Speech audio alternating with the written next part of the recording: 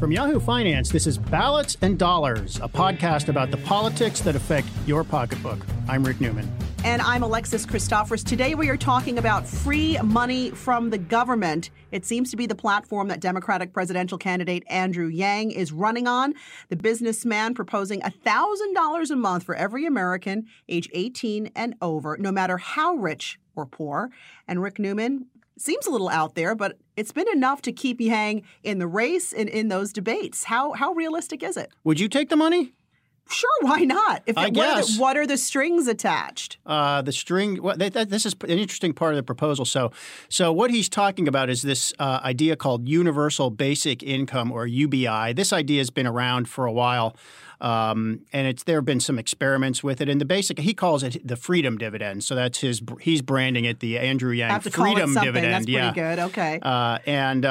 Basically, the idea is he wants to give everybody. He wants the U.S. government to give every adult American, regardless of income, $1,000 a month, $12,000 a year. What if you're already on some sort of program? You get assistance from the government already. Do you still get this? No, you would basically have to make a choice. You would either choose one or the other. So you'd run the numbers and you'd say, well, what's the value of whatever food aid I get, or any kind of welfare or anything like that. And do I think that's a better deal than the $12,000, or do I just want to have the $12,000? And the idea behind UBI is that individuals will do a better job of spending the money to do whatever. I mean, there are no rules on what you can do with the money. So yes, you can spend it all at the casino, or you can buy vodka and cigarettes if that's what you want to do. You're allowed to do that. But the bet is that people won't do that. And what most people will do with the money is spend it where they need it the most. They could use it to cover rent. You could use it to help pay for education. Whatever, anything you want. Childcare. I'd like to believe that were true, Rick. I really would. I'd like to believe that if you gave Americans a little extra money, that all of them would do the right thing and maybe save for college or pay down some bills. But we know, look at why Social Security even came to be, right? We have that as a safety cushion because the government didn't think we were going to be okay on our own to save for the golden years. And, I mean, Social Security came into existence because there was political pressure to make it happen. And by, I think, virtually all accounts, Social Security has done a good job of helping older people, seniors, stay out of poverty. I mean, it was really an anti-poverty program at the beginning. That was the idea. So you ask, would people really spend this money responsibly? I have generally a dim view of humanity. I know you do, Rick. So I tend to in this area I'm too. skeptical. I'm sorry to say. But let's say most people did spend it. I'm sure a lot of people would. I mean, there's certainly some truth to think about single working moms, for example. That this kind of money could be a lifeline. It'll help you pay for childcare so you could get to work. Whatever. Undoubtedly, and Yang is thinking, look, they'll just pump it back into the economy, right? That's his pitch. We give you the money. It helps everybody because then you go out and you spend and it gets pumped back into the economy. Right. Sounds good on paper, Rick, but I'm not a believer. I'm not even sure it sounds good on paper when you start to talk about what it costs. But let's just talk about the proclivities of humankind. And I mean, it's just a given that some people would waste the money. Some people would abuse the privilege, basically. You'd have people spending it on drugs and, all kinds of things that are never going to do any good for anybody. And that would get press. That would generate bad press. And even if that was a minority of the people getting the money, it would turn people against it. I think, we don't have a handout society, or at least there are pockets of strong opposition to government handouts. And this would just royal people, I think. I mean, I think it would be irresistible for reporters to go find these stories of abuse and report them. So it would get a disproportionate amount of attention. And this would be very expensive. So people would be paying taxes for this, and they would have the idea that that's my taxpayer dollars helping some guy who's an opioid addict or a fentanyl addict or something, Mm-hmm. So I think for sure there would be sort of public image problems with it. This universal basic income, is it employed elsewhere in the world? And if so, is it working? No country that I know of does this on a sort of regular common basis, annual basis. Okay. Finland did an experiment. They chose 2,000 people randomly who were unemployed a couple of years ago. I think this began in 2018. So they found 2,000. No, it ended in 2018. So I guess it started in 2017. They found 2,000 people who were unemployed and gave them about $630 per month. No strings attached. What can you do with the money? Do whatever you want with the money. And then they also established a control group of 2,000. I think it was 2,000 people who did not get the UBI.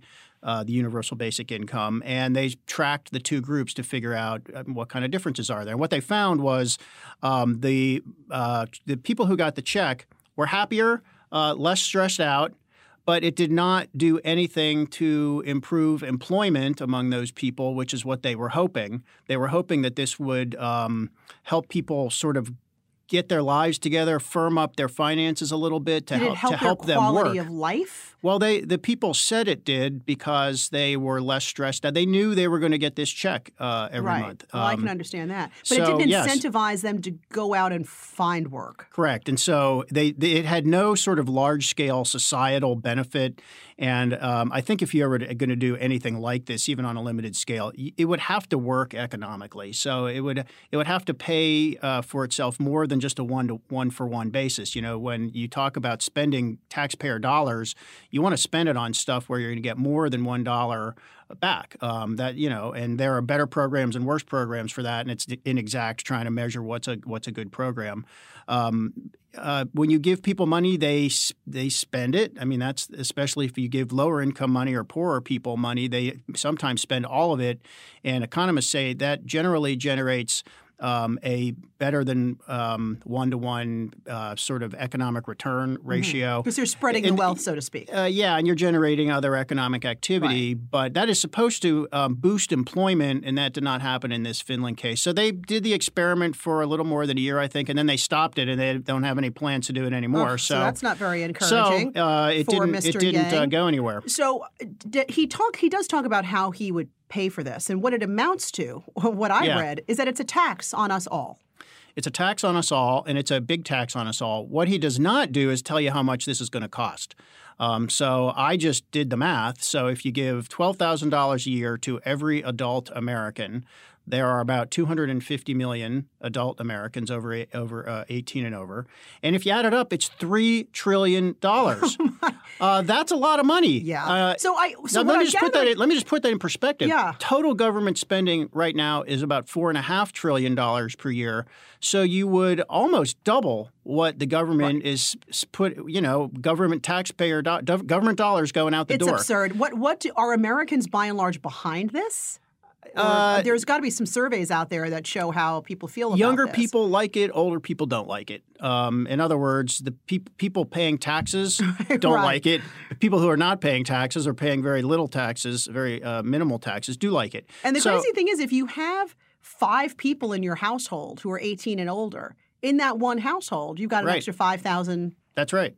A month. Yeah, a month, not a year. Right. Okay, so talk to me about how he wants to pay for this. So it's really easy. All he would do is impose a 10% value-added tax. There would be a financial transaction tax, other taxes on the wealthy. So on and so on. A 10% value-added tax. So. Wow.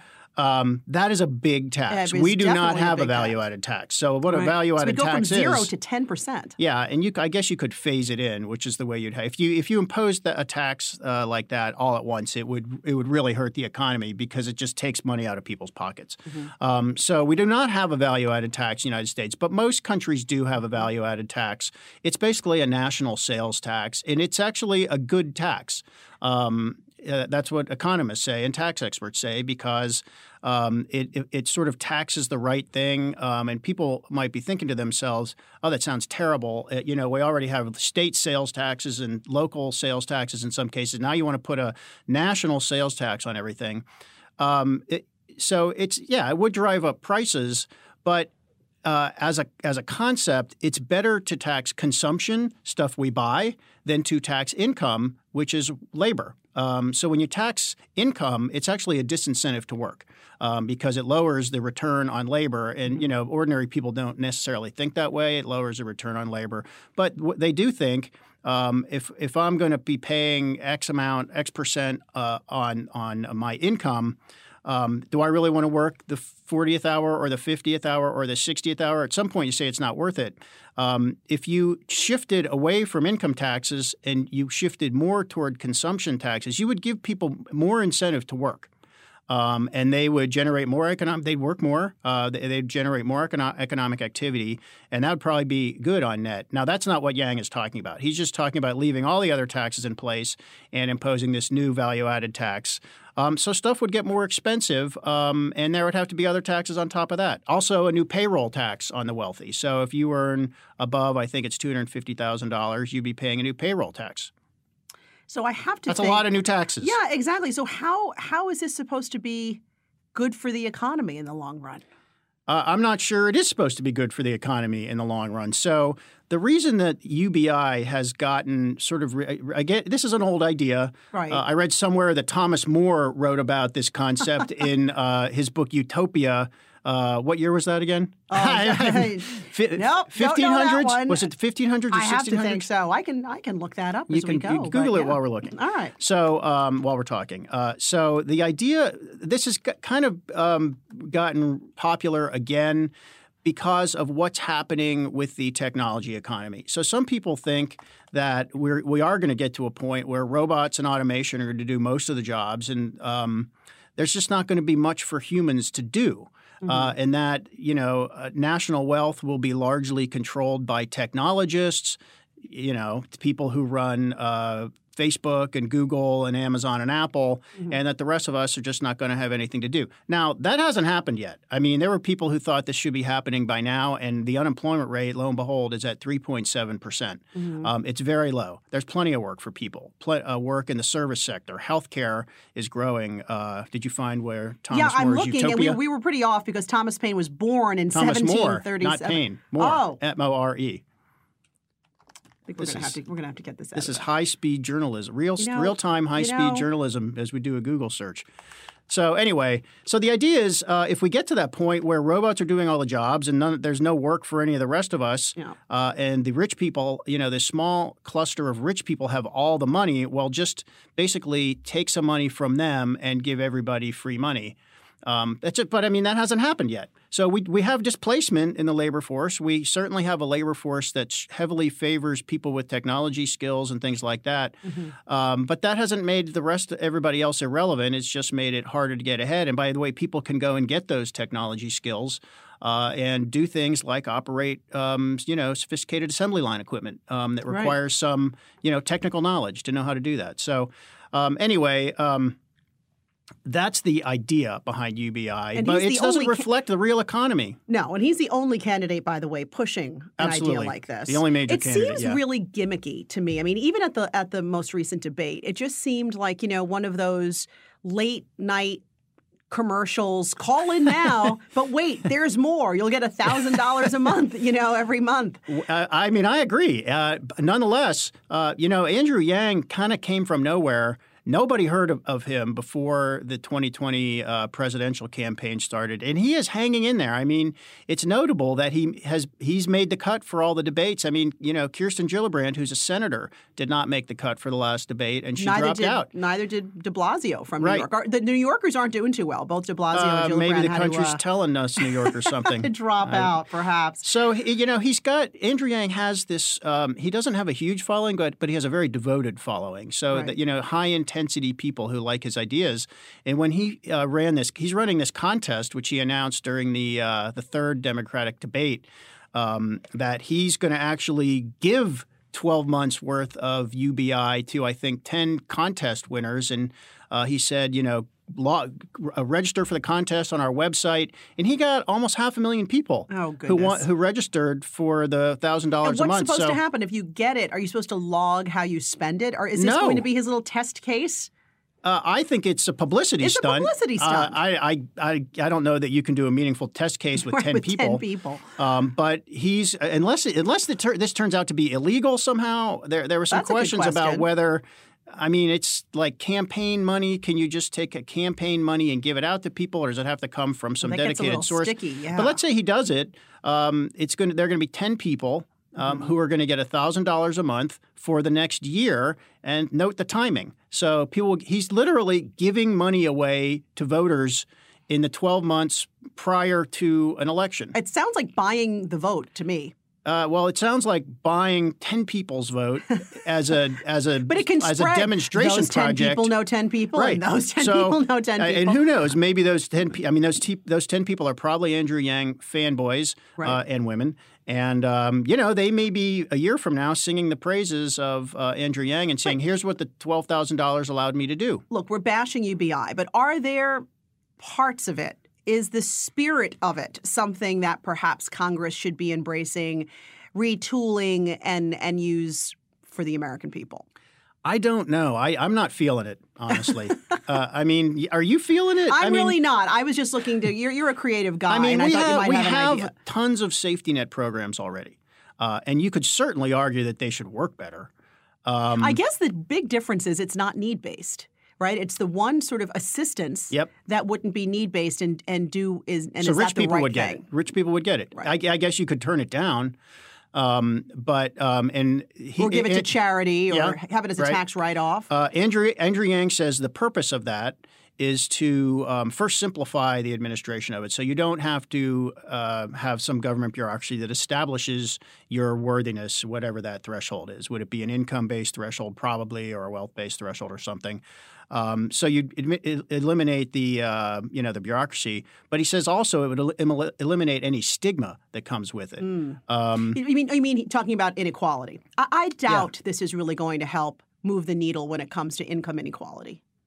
I do too. It's basically a giant redistribution program. Right. You're taking money from one group of people, which is all consumers, and you're giving it to another group of people, which is sort of the same but not exactly the same, which is all adults. So you're not giving a like amount. You're not taking an amount from the consumers and giving the same amount to other consumers or giving it back to people. You're taking more from people who buy more. Mm-hmm.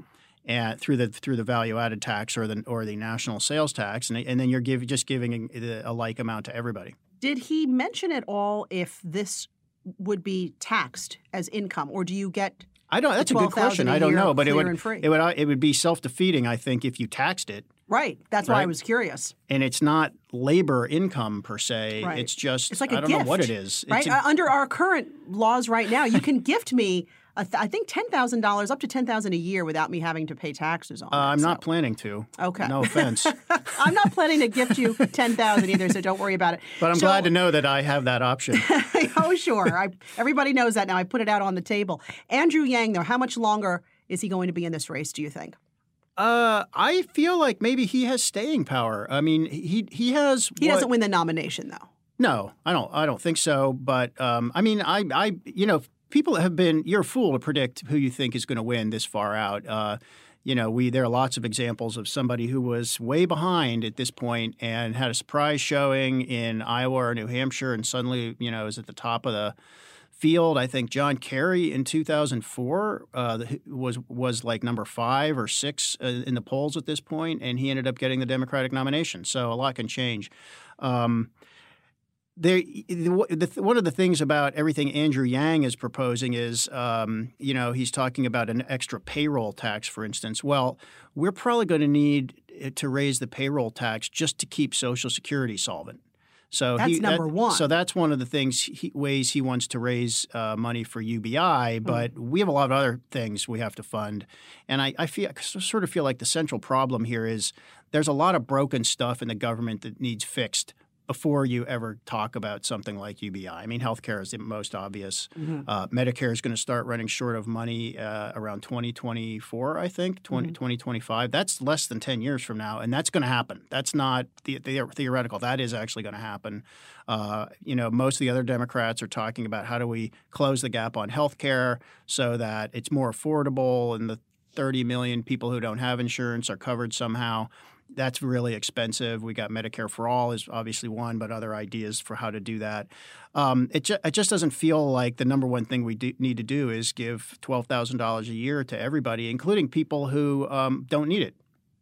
I'm with you on that, but I'm sure the UBI freedom dividend debate will continue as long as Andrew Yang is on the debate and campaign circuit. And if he keeps giving away money. All right. By the way, Thomas More, Utopia, 1516.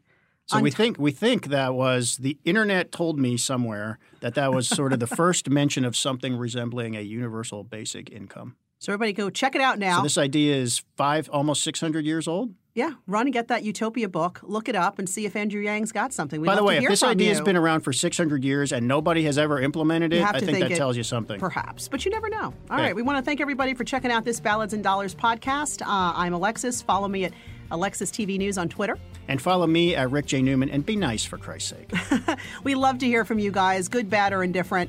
Look forward to another podcast next week. In the meantime, please do go and rate and review what you just heard. It's the best history lesson you'll get anywhere.